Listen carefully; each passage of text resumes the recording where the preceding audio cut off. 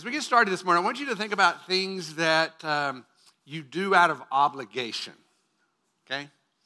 Things maybe like mowing the lawn or taking out the trash or doing laundry.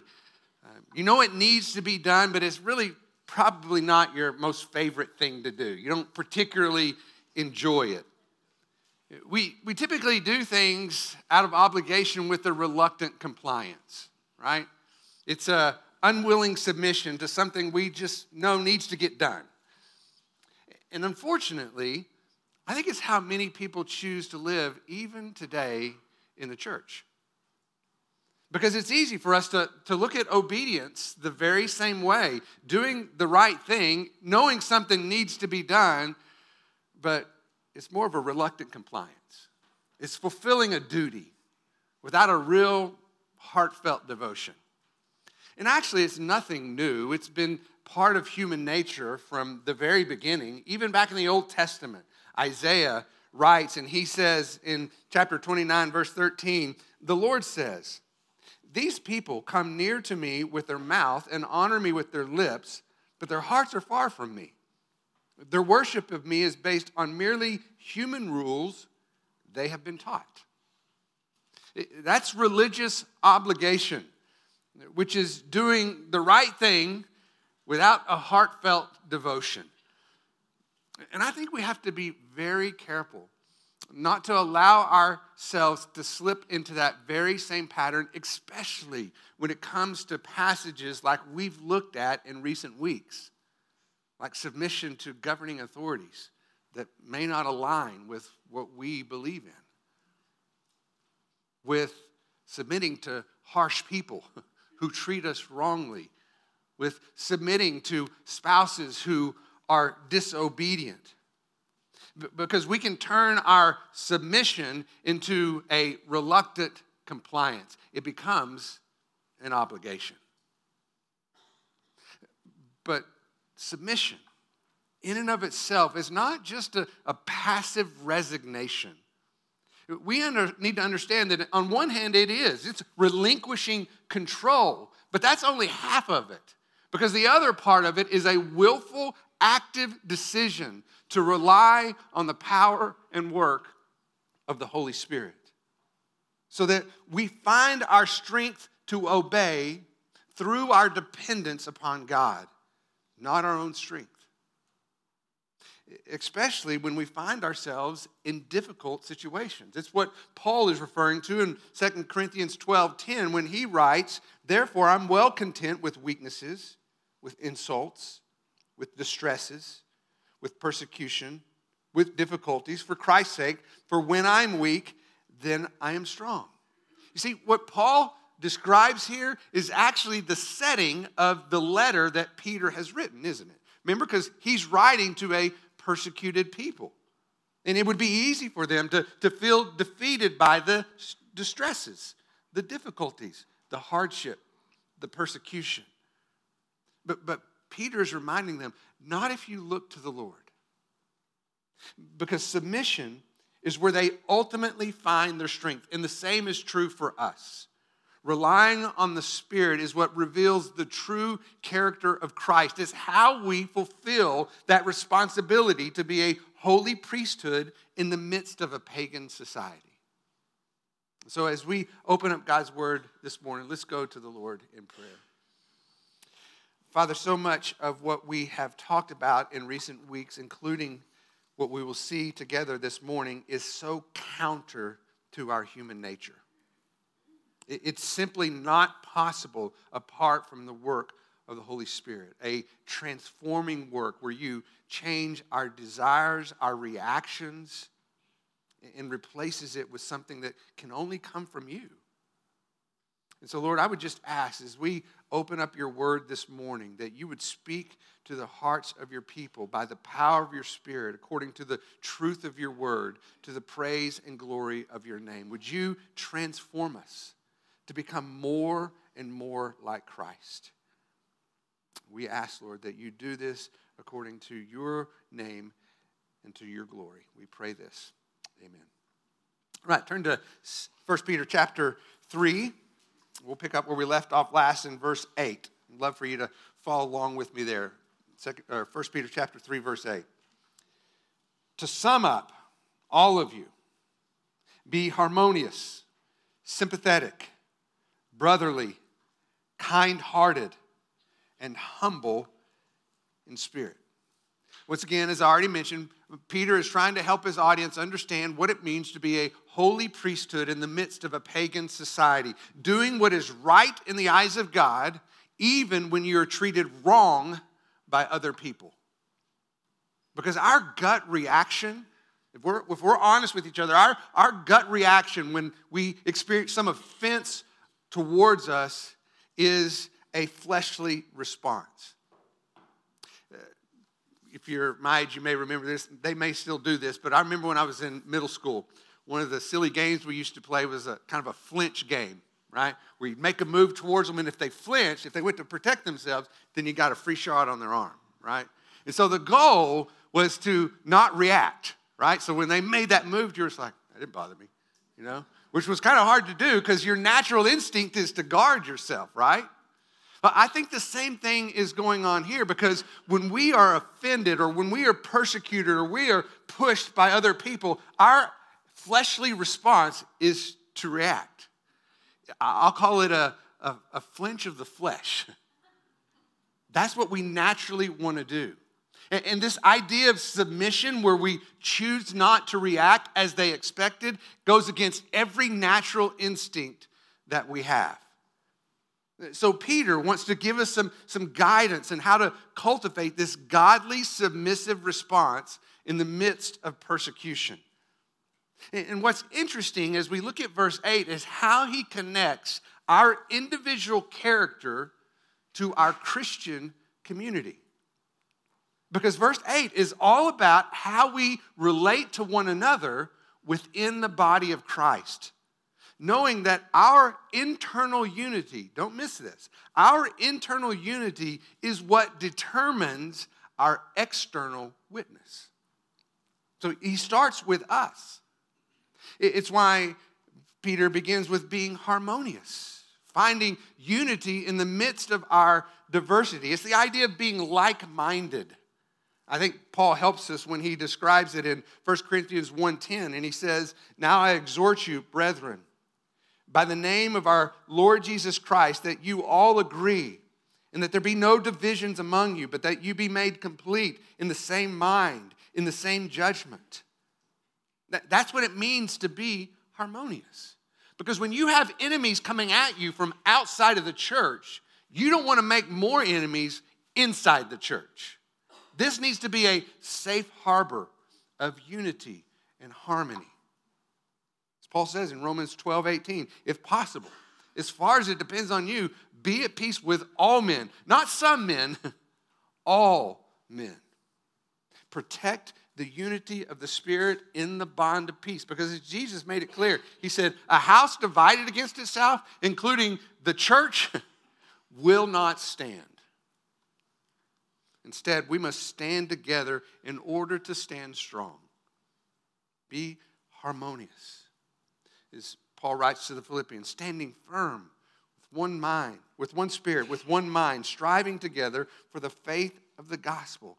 Focus on what we have in common, not what makes us different, which is only possible if we are sympathetic towards one another. It's the idea of compassion, and compassion requires us to get close to another person, to enter into hard places. In fact, it's more literally a willingness to enter into someone else's suffering. That's what is the idea here. That's why Paul will write and say in 1 Corinthians 12:26, if one member suffers, because of the unity, all the members suffer with it. If one member is honored, because of the unity, all the members rejoice with it. A deep sense of unity always leads to a heartfelt sympathy, or probably better said is heartfelt sympathy leads to a deep sense of unity. It's a willingness to see the good in someone, even when they're at their worst. Because it's natural for us when we are the recipient of what I call venomous speech, vitriolic hatred or anger, that we flinch in the flesh. We get defensive. We become self-reliant, self-determined, self-protective. And it's a whole different ballgame to look at that person with a sense of compassion and say within your heart, I don't know what has hurt you so deeply to make you react this way, but I'm so sorry. See, that's not normal. That's not something that we do naturally in the flesh. That is a miraculous work of the Spirit. Because you realize as you are relating to who we are within the body of Christ, that we're not just friends and acquaintances. From a biblical perspective, we are family. That's why Paul goes on and says, so treat each other with a brotherly love. Again, Paul helps define this in Romans 12:10 when he writes, be devoted to one another in brotherly love. Here's what it looks like. Give preference to one another in honor. You see, it's a sincere desire for the highest good of another person, even if that means putting aside your own personal preferences. Choosing to be kind-hearted instead of being critical. Once again, Paul helps define this in Ephesians 4:32 when he says, be kind to one another, tender-hearted, forgiving each other, just as God in Christ has forgiven you. This is the idea behind what James says when he says, be quick to listen, slow to speak, slow to anger. Giving someone the benefit of the doubt instead of assuming the worst in other people.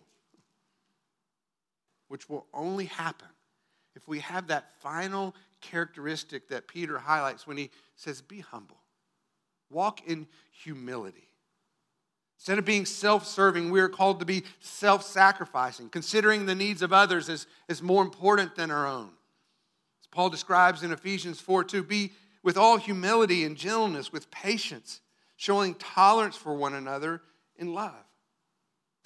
Peter is making the point that biblical faithfulness is an outflow of biblical community, that our internal unity is what determines our external witness. And we cannot have an impact in the world around us if we're not living in the bond of peace within us. Because we simply cannot endure difficulty on our own. You see, isolation, self-sufficiency, those are ultimately traps set by the enemy. He wants us to separate ourselves. We were talking the other day in one of our small groups at the men's retreat about what are some of the early signs that it is not well with your soul, right? That maybe you're not drawing in close to the Lord. And one of the things that came up repeatedly was isolation. I separate myself. Another one was discontentment, comparison. These are traps that are set by the enemy. And yet, Peter is calling us to something different. We're designed to flourish within the interdependent relationships within the body of Christ. In other words, again, we stand together. That's how we are ultimately able to stand strong. Because our character is shaped within the context of Christian community. But I want to offer a caution here before we move on from verse 8, because I think it's easy for us to approach a verse like this, and we look at a list of attributes, and I've done this with the fruit of the Spirit, and this is a similar example where we look at this and go, I think he's right. I need to be more kind-hearted. I need to be more sympathetic, so I'm going to work on that. I just need to tell you right up front, it's not going to go well. Okay? It's not going to happen. The goal is not to become a more loving person. The goal is to become a person who is more deeply loved. Do you see the difference? One is something that you are receiving. You are giving out to others out of the overflow of what you've received from Him. Because these are characteristics that don't originate with us. This is not a part of the natural human heart. This is the outcome of the work of the Holy Spirit. And so this is only possible when that Spirit is at work within us and we are responding to Him. These characteristics only flow out of an intimate relationship with Jesus Christ. And what is cultivated in the church is ultimately what bears fruit in the world. Look at how he illustrates that in verse 9. He speaks to this. He says, not returning evil for evil or insult for insult, but giving a blessing instead. For you were called for the very purpose that you might inherit a blessing. Peter began by this internal reality, how we relate to one another within the body of Christ. And now he looks outside of the church and how we relate to those in the world. This is the godly character of someone who is being treated with contempt. Not returning evil for evil or insult for insult.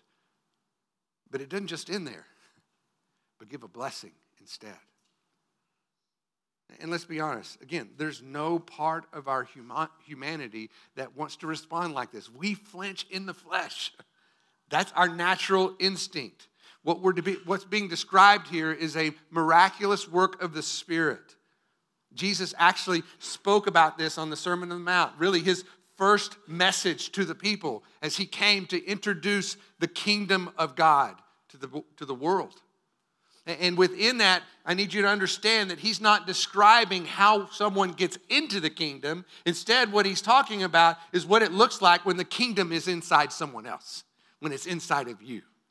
And when that happens, here's what he says. In Matthew chapter 5, verse 38, he's describing it. Jesus said, you've heard it said, an eye for an eye, a tooth for a tooth. Peter might say, evil for evil, insult for insult.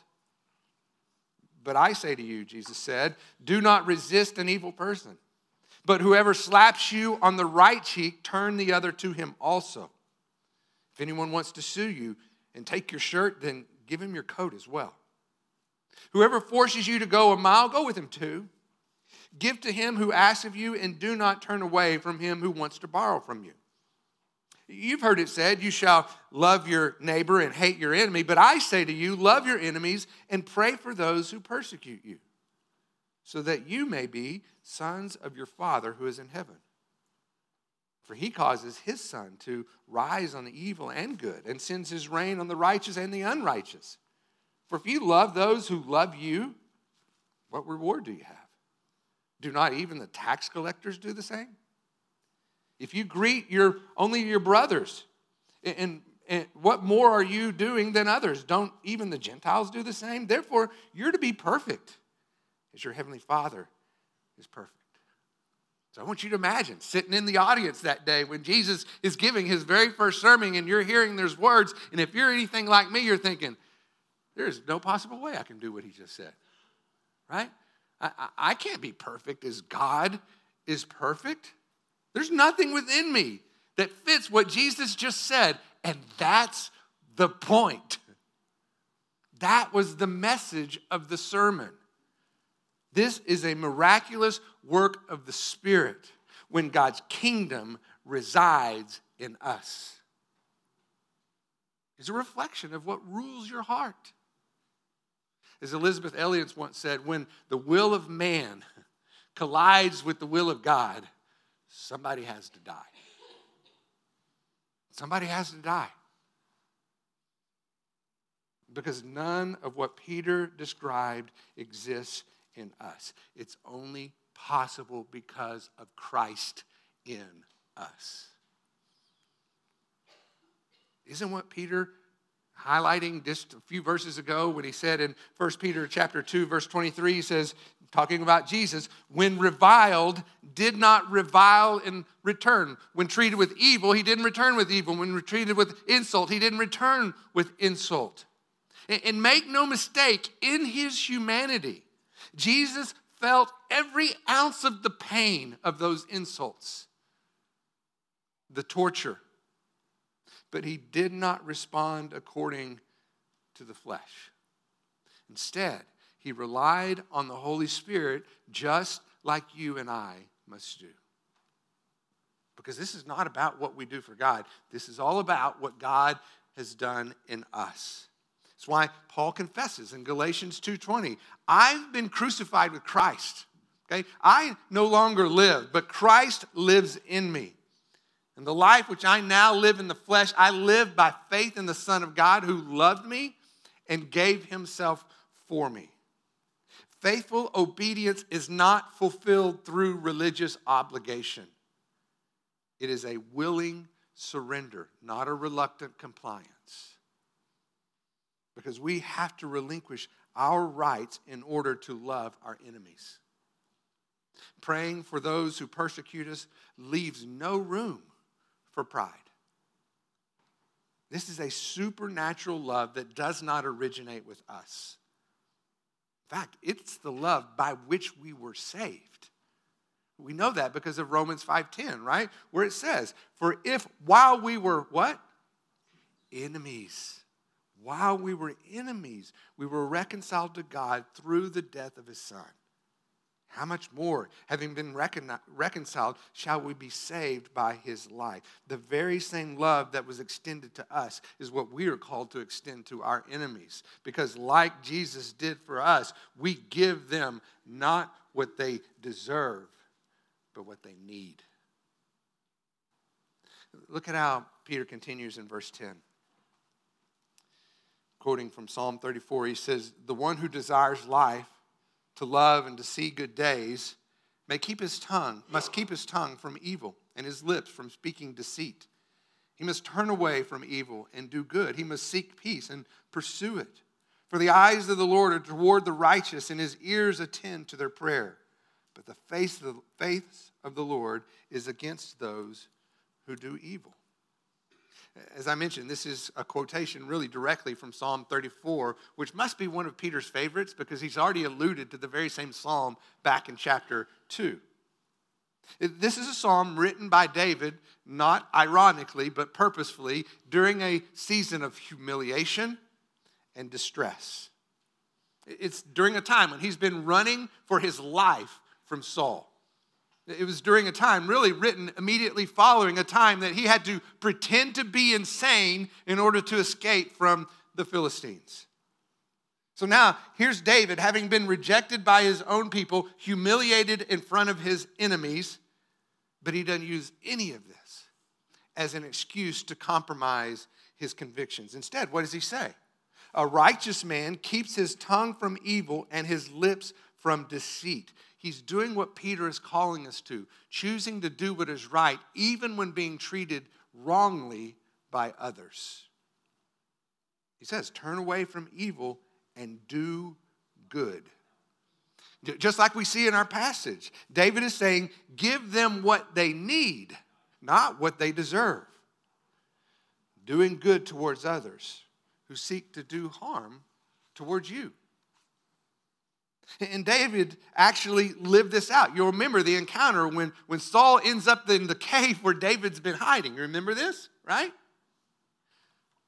This was David's chance to end the unjust opposition that he had been enduring. His own men even looked at him and said, look, the Lord's delivered him into your hands. This is your chance. End this right now. And David refused. Because he is unwilling to raise his hand against the man God has anointed as king. Instead of listening to his men, he listened to his heart, doing good to the one who sought to do harm to him. Pursuing peace with his enemy instead of seeking revenge. And you may remember in this biblical account, it was in this moment that Saul stopped pursuing David. It ended on this day. But David didn't do this because he was a good man. This wasn't religious obligation. It really sincerely was a heartfelt devotion to the Lord. Doing what is right in the eyes of God and relying on the Spirit as the source of his strength. It was true for David, it was true for Jesus, and it's true for us. But there's no part of us in this passage that can be fulfilled in our own strength. Our gut reaction is opposition. It's self-protection. We flinch in the flesh. But the response of the Spirit is self-sacrifice. How we respond reveals what rules our heart. The flesh or the Spirit. Just this last week, we had a really good discussion in our region small group. We've been talking about forgiveness and amends, and we went back and we remembered how forgiveness is really a transaction between us and God. It really doesn't even involve the other person. It's taking the bitterness that we feel and the debt that is owed to us, and instead of harboring that on our own, is choosing to give it to God, letting Him do what is just and right, and taking that responsibility from ourselves and entrusting it to Him. That's forgiveness. Amends is different, because amends now has something to do with the harm you've caused towards another person. So we should pursue peace with that person, taking responsibility for our sin, making restitution when possible in the hope of reconciliation. And that makes sense when it's something that we have clearly done towards another person. But then the question came up. But what about when you've done something to someone, but you didn't intend it to be a harm? Maybe they misunderstood something that you said or misinterpreted something that you did. Do you still make amends for something that you really technically didn't do? I think based on what we see on this passage, you absolutely do. We're called to give up our right to be right for the sake of restoring relationships with others. It's a willingness to say, look, I'm sorry. I can absolutely see how that would be hurtful. Would you please forgive me? Making no effort to give an excuse, to provide a reason, to explain how they might have misinterpreted it, because reconciliation is more important than being right. It's the same idea. If we want to get technical about it, it's really, I think, the same idea when it comes to persecution. Because persecution, at its core, is a response to a perceived harm.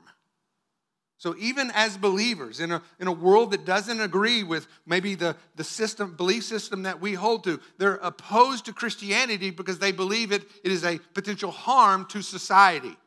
It's too narrow. It's too exclusive. It leaves out other belief systems. And so it's easy to see that really that at its core is what persecution is telling us. But instead of defending our position, explaining how everyone is wrong, we are called to love our enemy. Instead of defiance against opposition, we are called to submission to God. Doing good toward those who intend to do harm.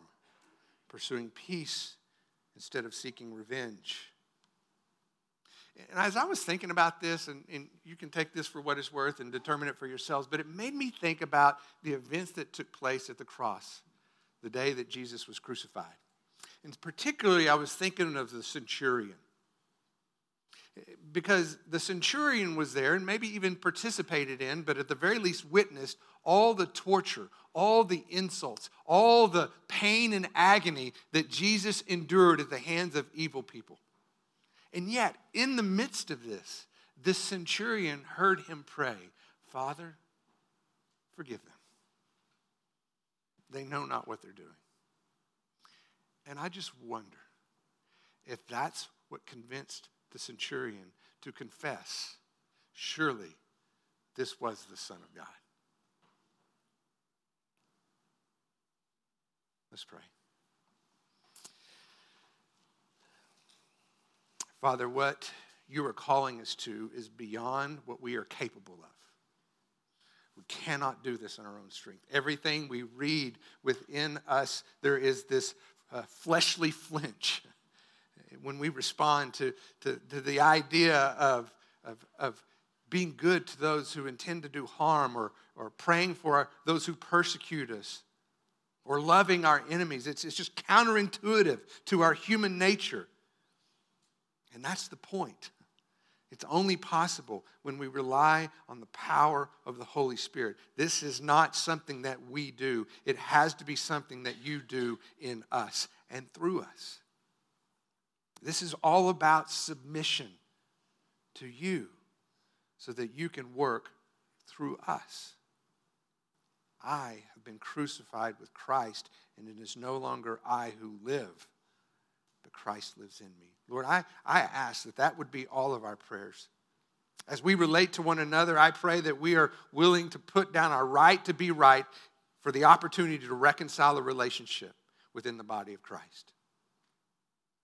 Father, as it relates to how we relate to our enemies, I pray that you would protect us from seeing them with despise in our heart, but instead would have compassion. What has hurt them so deeply that has caused them to respond like this? Lord, would you help us not respond in the flesh, but be led by the Spirit to demonstrate your love in ways that we cannot on our own. This is not about me. It is all about Christ in me. And so, Lord, may we live that out faithfully as we put our trust in you. We pray this in your name. Amen. Let's stand together.